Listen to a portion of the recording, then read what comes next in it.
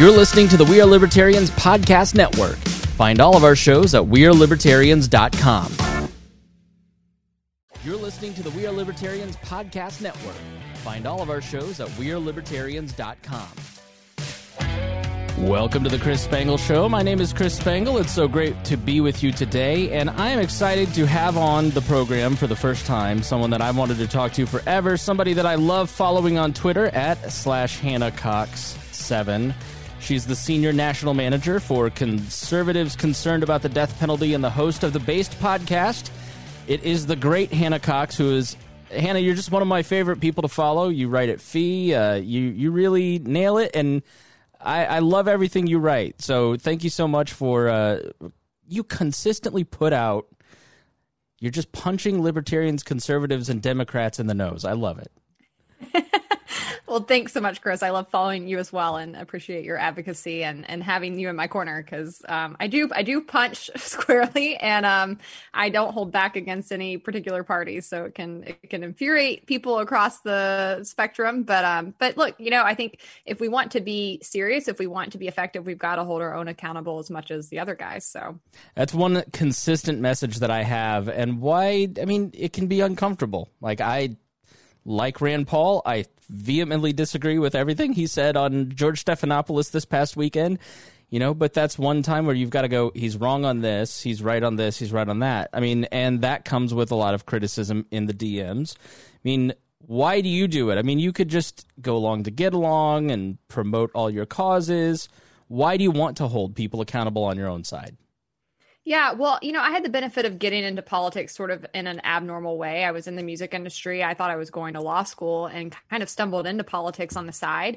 And I fell in love with it. But I also remember in my first role looking around and seeing a lot of people who were really in politics just to make a buck, or who were there because they wanted their name up on TV, or they wanted, to have their face on TV. And I just remember looking around and thinking, there's a lot of things I could do. There's many things I'm passionate about. If I'm going to do this, it's going to be because I have something to say and because I think I have ideas that will help all people equally. I really believe in our founding documents and ideals. And I think that if applied consistently, we really could see tremendous, and have seen, tremendous wealth increase, tremendous life increases. And unfortunately, we see a downward trajectory of those ideals being applied, and we see people being hurt because of it. So I do feel strongly about the direction I think the country should go in. And if I'm in it just to make a buck or have my face on TV, I need to get out, because I think that's when you can start really doing more damage than good.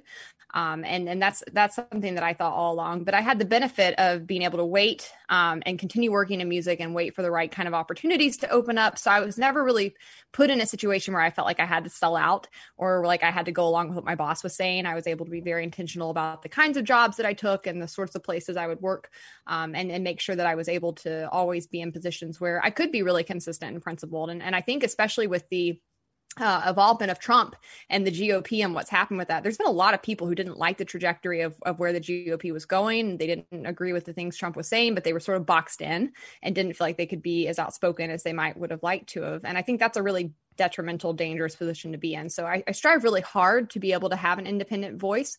I try to be fair. I try to be consistent. That being said, when you're in the public eye and you're constantly giving your opinion and you're weighing in on things across various topics, you're going to mess up. You're not always going to be perfect. You're going to change your mind. You're going to evolve. And I think that I hope people give me that grace, and I try to give other, leaders that I look up to that space and grace as well.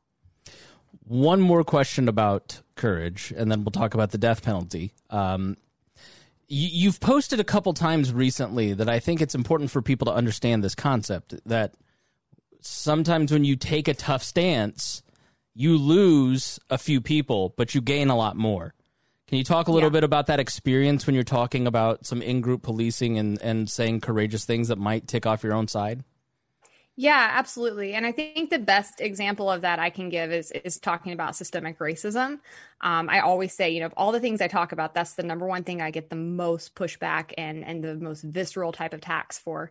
And I don't care, because at the end of the day, I answer to me, I answer to God, and I answer to the people around me whose opinions I care about, my family and friends. And I would not be able to live with myself if I didn't stand up and speak out against that issue. And so it's never been a question in my mind of whether or not I would, but I will say when some of that backlash really start to come about last year, especially in the summer and fall, it was very intense, especially among libertarian circles. There was this attempt to ostracize people who spoke about these issues and really force them out of movements.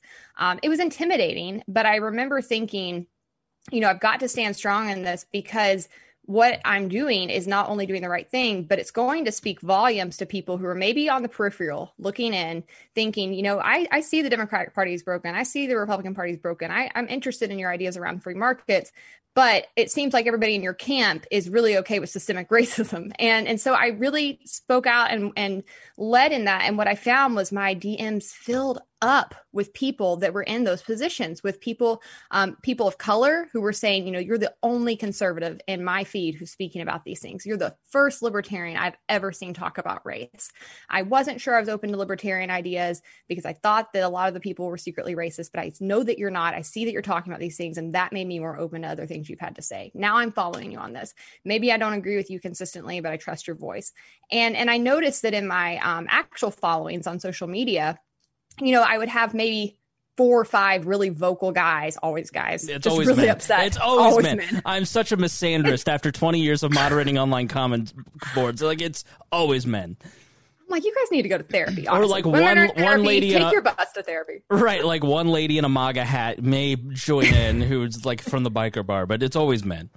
Yeah, Karen from the biker bar, and then the men, and they're very vocal and they're hostile, and so it can feel like, oh gosh, I'm going to lose all these followers. But you find that you don't lose that many followers. Actually, I find most of those people weren't following you to begin with; they're just kind of lurking on your page. And I always, every time I speak out against them, every time I remove that kind of person from my page because if someone's being abusive towards me or towards others, I do remove them pretty quickly. I'm all for debate, but you need to be able to conduct yourself like an adult. And every time I do that, almost instantly, I'll pick up 50 to 100 followers. And I think, that's been my anecdotal experience. But you can look at things like the GOP, right? They didn't do a good job of pushing the crazies out, of pushing the fringe people out. And because of that, the people who were sane, the people who had good principles, the people who had good morals, they left. They've been out of that party for, 3-4 years now. You've got some people that continued to vote Republican because they didn't feel like they had an option. But the base itself has corroded itself. And I think unless they were to actually take a stand and really start to say, this is not what we're about, we're not in support of these ideas, you're not going to see those people start to come back to the movement. And that's ultimately going to be very harmful for them in the coming years. So I think that it's important for people to recognize you need to stand up for what's right because it's right. Even if you don't benefit from it, you need to stand up for what's right. But that being said, I think there's a old Billy Graham quote that I find to be very true that says when a strong man takes a stand, the spines of others are stiffened. And I think that's absolutely true. And I think that you lead by example and people follow people who are courageous leaders and who aren't afraid to say what's right and wrong. I was literally going to mention that quote because I saw it last year at some point for the first time. And I had the same reaction to last year that you did, and it being a part of the Pat Down podcast, talking to a black audience for the first time in my life, like having more black friends than I ever had in 98% white Plainfield, Indiana, and getting to know them and to understand their experience and listening to them and understanding how different their experience is than mine was truly it changed me over the last couple of years. And then this past year, I've become more conservative in some ways because I believe more in institutions. And you're right, I have nowhere to go. And so when I see somebody like you talking about race and systemic racism, and you're like one of 4 libertarians, they're kind of like a constitutional conservative leaning person like you and myself, like it's just, you sort of go, oh, okay, we're not alone. So I just really appreciate that. And I imagine that stance has to come from your work at Conservatives Concerned About the Death Penalty. How much does that view on systemic racism, how much is it informed by your work around the death penalty? Yeah, definitely informed. But I will say, actually, what really set me on the pathway I'm on was much further back than that. And it was working in the entertainment industry. And shortly after I graduated, I was working for Entertainment One, and I was working in the Nashville offices, which, Entertainment One is a huge global company. But in the Nashville offices, we had some country labels, we had some rock labels, and then we had a Black gospel label. And so a lot of my colleagues were Black, and it was my first time kind of being in an environment where I wasn't the majority ethnicity. And I think I used to have very commonplace ideas about racism and its existence and how it existed in the world, you know, in the modern world. And it wasn't until I was working there, and actually it was around the time the Trayvon Martin case happened, which to me, that case was entirely about the Second Amendment. And I didn't see anything else, right? It was an attack on the Second Amendment. You were either for the Second Amendment or you were against it. And I saw it in these very like unnuanced ways. And it wasn't until that case came about and I was talking to some of my colleagues that, you know, they started talking to me about their experiences with police and their experiences in the world, and how they feared for their kids, you know, and the conversations they had to have with their kids, how they could move through the world. And it was very different than my upbringing. And I think I was convicted at that point. And it made me start paying closer attention to the criminal justice system. And so I actually think that was a precluder to my actual job now. And so over the years from that point on, I slowly became more and more involved with the criminal justice system. And now I lead Conservatives Concerned. And certainly within the death penalty, there is overt racial bias in the sentencing, in the victims whose crimes we solve, and which victims get the resources and which ones don't. You know, throughout the system, it just courses and it's very pervasive. But I think that really was what made me start paying attention to criminal justice in general, was actually a lot further back. What were some of the statistics or things that persuaded you early on, or still continue to inform this view, that stood out to you that you just went, wow, this is really unequal? Yeah, well, you know, I was very in favor of the death penalty growing up. I loved Law and Order SVU, and my dad's a Southern Baptist minister, so I was like, kill him. You know, I really was one of those types. And I was still working in the music industry, but I kind of knew I was going in the direction of being in politics full time. And I had taken a role with the National Alliance on Mental Illness, NAMI, doing some pro bono lobbying for them. And I was very passionate about finding free market solutions for mental health issues. I think so often in the free market limited government crowd, you know, we're always the no people, and that's good. We need to be the no people. There's tons of bad ideas, but we don't then come up with other solutions to these really real and pressing problems in our society. And so I was trying to do that. And it was there that I was first asked to work on the death penalty. And I was like, you know, I was pro bono, so I could say yes or no to what I wanted to do. And I was like, yeah, no, I'm not with you on that one. Sorry. No, you can take that and Medicaid expansion over there. And then they were like, but why? You hate the government. Like, you're the token limited government person here. Why do you think they should, you know, carry out the death penalty? And it wasn't, I didn't feel attacked in that moment. It was kind of just their surprise how they took it, that I was, you know, they took it for granted that I wouldn't be in favor of the death penalty.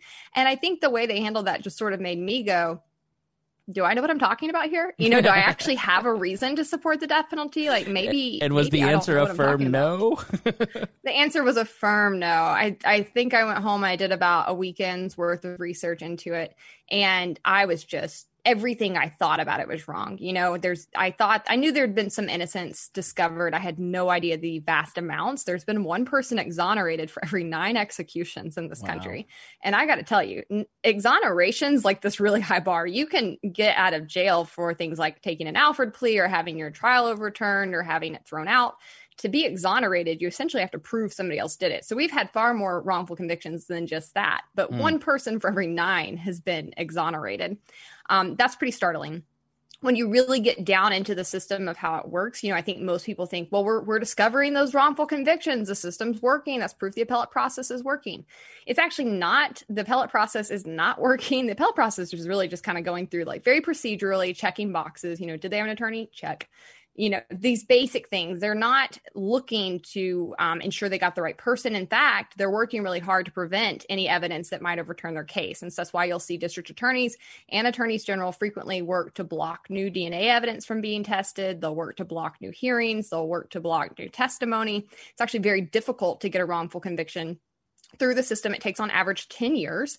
And typically when we find these wrongful convictions, it's not the government itself finding them. It's outside pro bono groups like the Innocence Project coming in and working. And so if you're lucky enough to get the Innocence Project, great. Maybe you have a chance to prove your innocence. If not, you probably are executed. And the reality is, since I took over this organization, there's been at least 1 or 2 cases each year where the person was executed that I firmly thought the evidence showed they were innocent. So that, to me, in and of itself, as a person who is a pro-life person who really believes in individual liberty and limited government, that alone was enough for me to say, nope, they shouldn't be able to do this. This makes no sense. But then it just keeps getting worse. Like you dig in. Oh, really? And yeah. Oh, please. Just, all right. How can it get worse? That's the tip of the iceberg. Oh, gosh.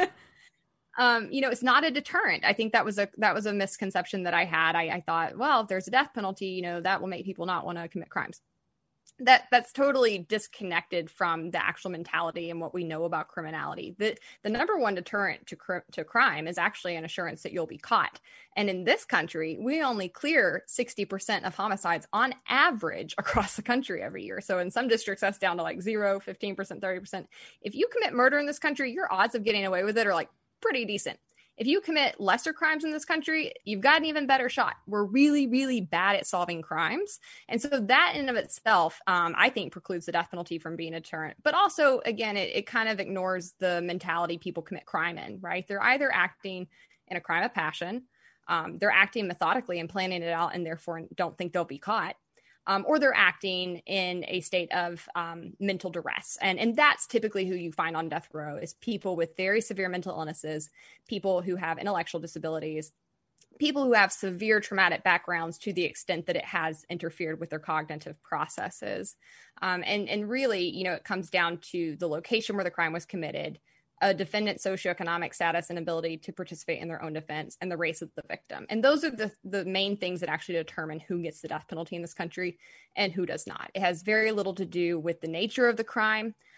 In fact, you can look at state populations and you can see on their death row and in their life, maybe even not life without parole populations, identical crimes just committed counties apart. And in one county, they'll get the death penalty because it's a high usage county, and the rest they won't. So it's highly arbitrary, not a deterrent, huge opportunity cost because it's the most expensive part of the criminal justice system on a per offender basis. So we're spending millions and millions of dollars more on death penalty cases than it takes to have life in prison without parole. We're not getting a deterrent for that. That's money that should be going to things that actually could work to deter crime, or on solving more crimes, or on victim services, which we also do a really bad job at.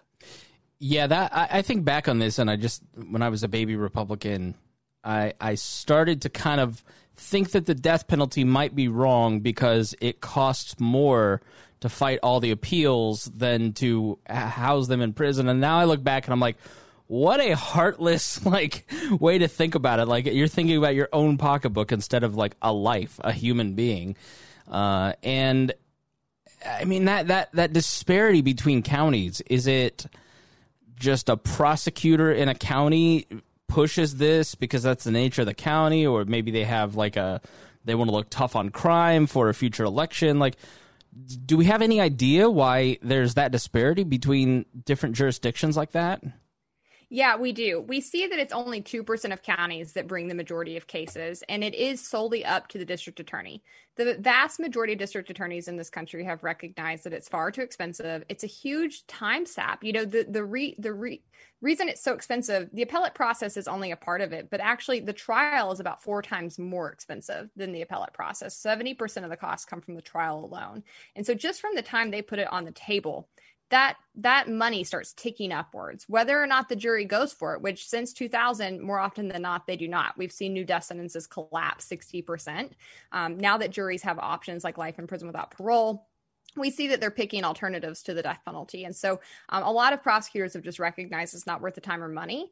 And they are trying to be more effective in actually solving and processing more crimes. The ones that you do tend to see pursue it over and over and over again, they're typically in larger, richer counties, and they're usually ladder climbers. These are usually people that are then going to go run for AG and then for governor and then for Senate. People like Kamala Harris, people like Joshua Hawley. This is their fast track to get their name in the news and move on up. So it really is a very small proportion of them. It's I think since reinstatement, we've had less than 16% of counties carry out an execution.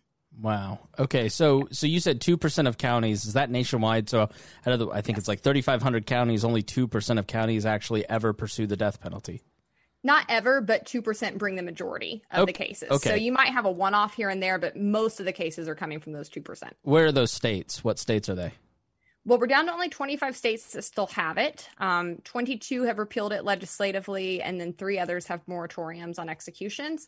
Of the 25 that still have it, over a third of those have not carried out an execution in a decade or more. So you're down to like 8 to 10 states that are still actively carrying out executions. In a given year, it's always about 7 or 8 total. I think last year was 6, and they're who you think they are. It's Texas, it's Alabama, it's Mississippi. It's these same places where you always had pretty overt racial issues. And then you look at what's happening in their death penalty system, and they're usually carrying out these executions either against Black defendants or on white defendants who are poor, who have mental illnesses, things of that nature. But the number one combination for a case on death row is a Black defendant with a white victim. Okay. So that's not a leading statistic in the homicide rates. So most crime is ethnicity on ethnicity. So white on white, Black on Black, etc. Sure. So it's a very small percentage of the population where you would have a Black defendant and a white victim, yet that is the leading combination on death row. So as you go around trying to convince people, especially conservatives, that this is an immoral and utilitarian-wise, it's not effective, that this is just a tool that ought to be laid down and put aside.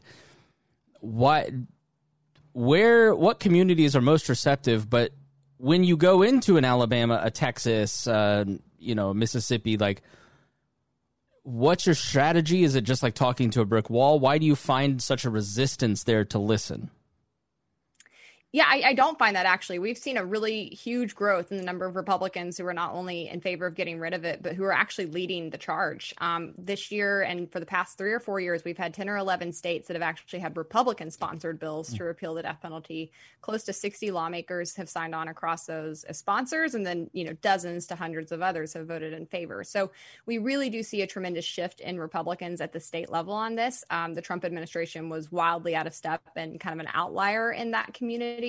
But in places like Ohio and Wyoming, they're looking at moving bills in the next year or two. Places like Texas or Alabama that are still carrying out executions all the time. And by all the time, I want to point out, even those have really decreased the number they're carrying out. We've been well under 30 executions every year for the past 6 years. So even when they do, and they are higher usage states, they're maybe carrying out 2, 3 a year. It used to be, dozens. So even those states have decreased.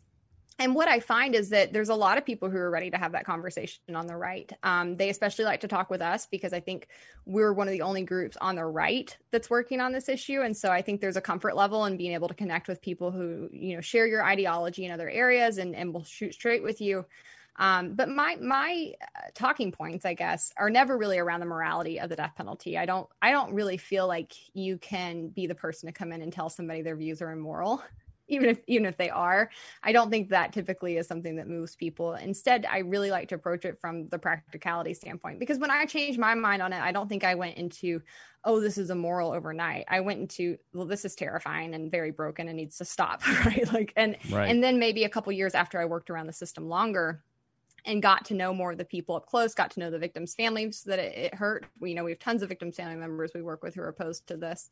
And then also working with exonerees and even working with people on death rows who are guilty, but seeing, the potential for redemption in them and seeing the changes that they can incur over the time they've been incarcerated. It humanizes the system in a way that I think most people don't have that insight to when they're commenting on it. But it took a while for me to get to that place of saying, like, no, this is also wrong in theory, right? For the longest time, I'd be like, well, I'm not really opposed to it in theory, but it definitely needs to go in practice. So I think you just need to help people down that pathway. I often tell people, the reason that we're winning is all of the data is on our side. There is no good argument for keeping the death penalty. We have one opponent, which is the district attorneys conferences that want to keep their power. They'll argue against any kind of criminal justice reform. And when they come in, they're really grasping for straws. They'll come in and say, oh, we need this to get plea deals out of people. We need it as a bargaining chip. Well, plea deals lead to wrongful convictions all the time. And you need to quit using that as something to hang over people's head. It's what you need to do and actually take your cases to trial and prove your case, which the state doesn't do very often anymore. So as a whole, I think that we'll continue to win. It's really more of a question of capacity and just getting all the facts in front of people. Well, I know you're having success, but I've heard the opposite. Shouting at someone, telling them they're immoral works all of the time, and it's the best way to change people's hearts and minds, Hannah. So you mentioned the Trump administration and them being wildly out of step. Can you talk about what happened at the end of the Trump administration with the death penalty? Yeah, it got weird. So 2 years ago, it's like they really held on like 3.5 years, and then he just went, all right, I've got to be me.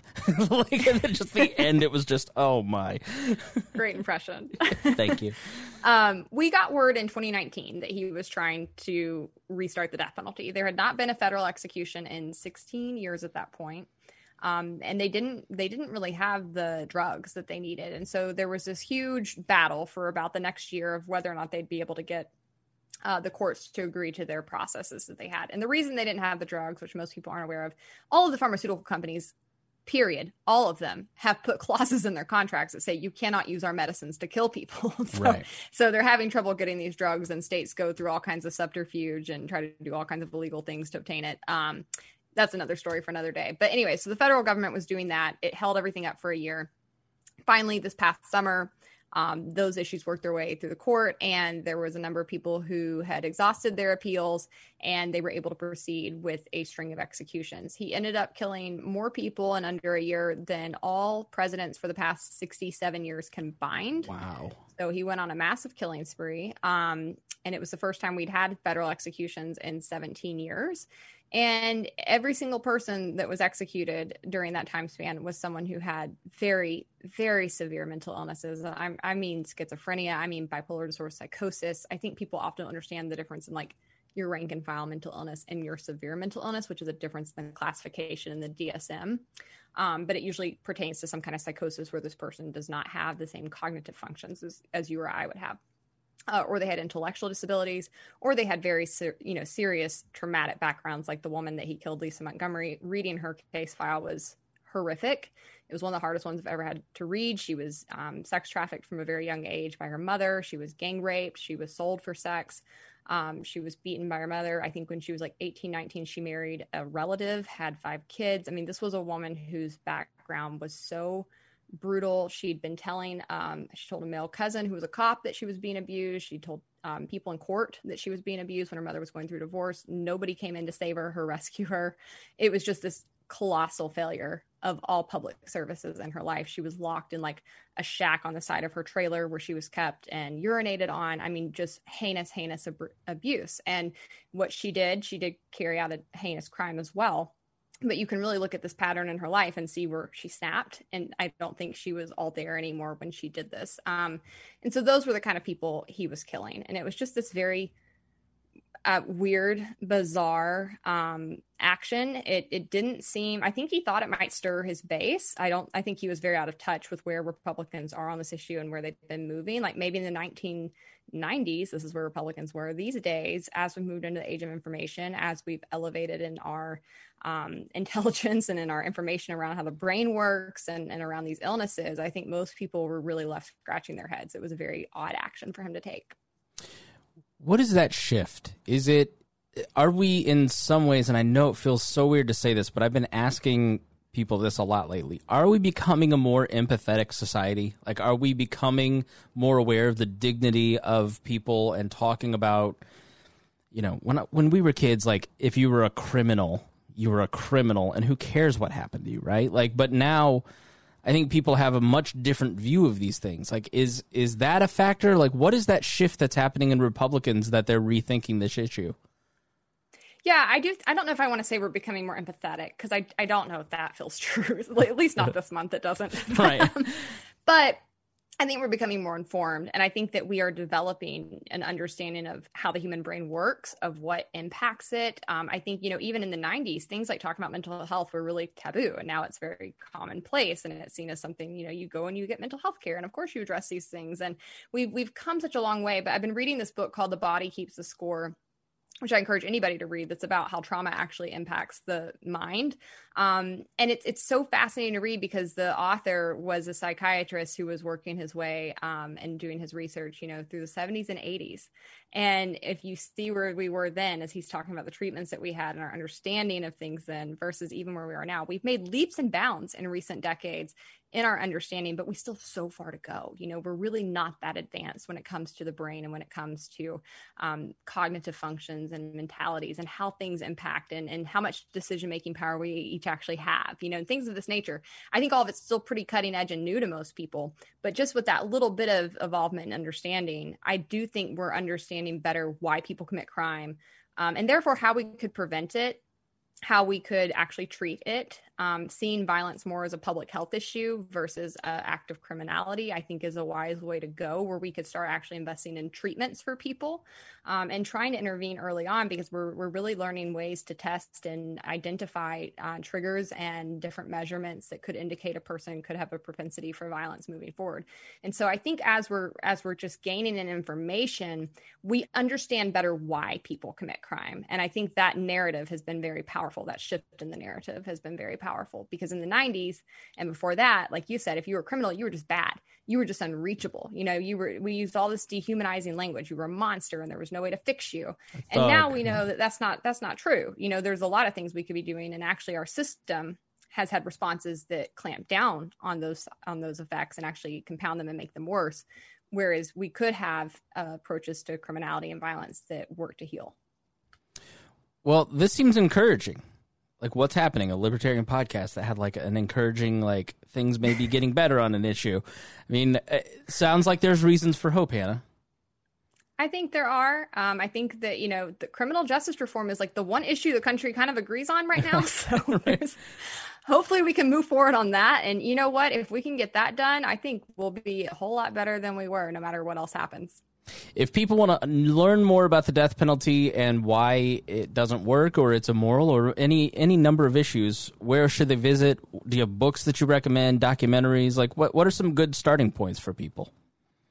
Yeah, so they can check out our website, which is conservativesconcern.org. We have all kinds of information on there. I also love to recommend the Death Penalty Information Center. It's a nonpartisan, unbiased group. They actually don't even take a stance on the death penalty, but they have accumulated a wide span of data around various issues within it. So I think that's a good place to look.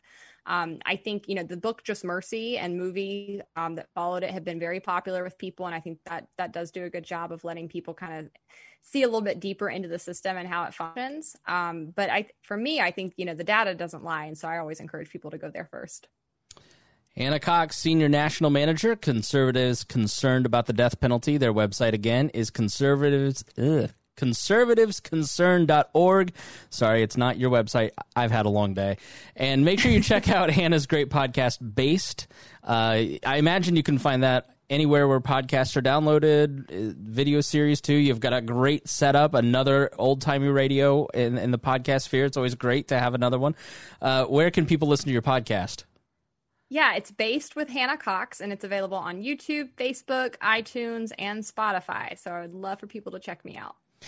And again, her Twitter is at HannahCox7. Hannah, thank you so much for joining me. Thanks, Chris. Enjoyed it.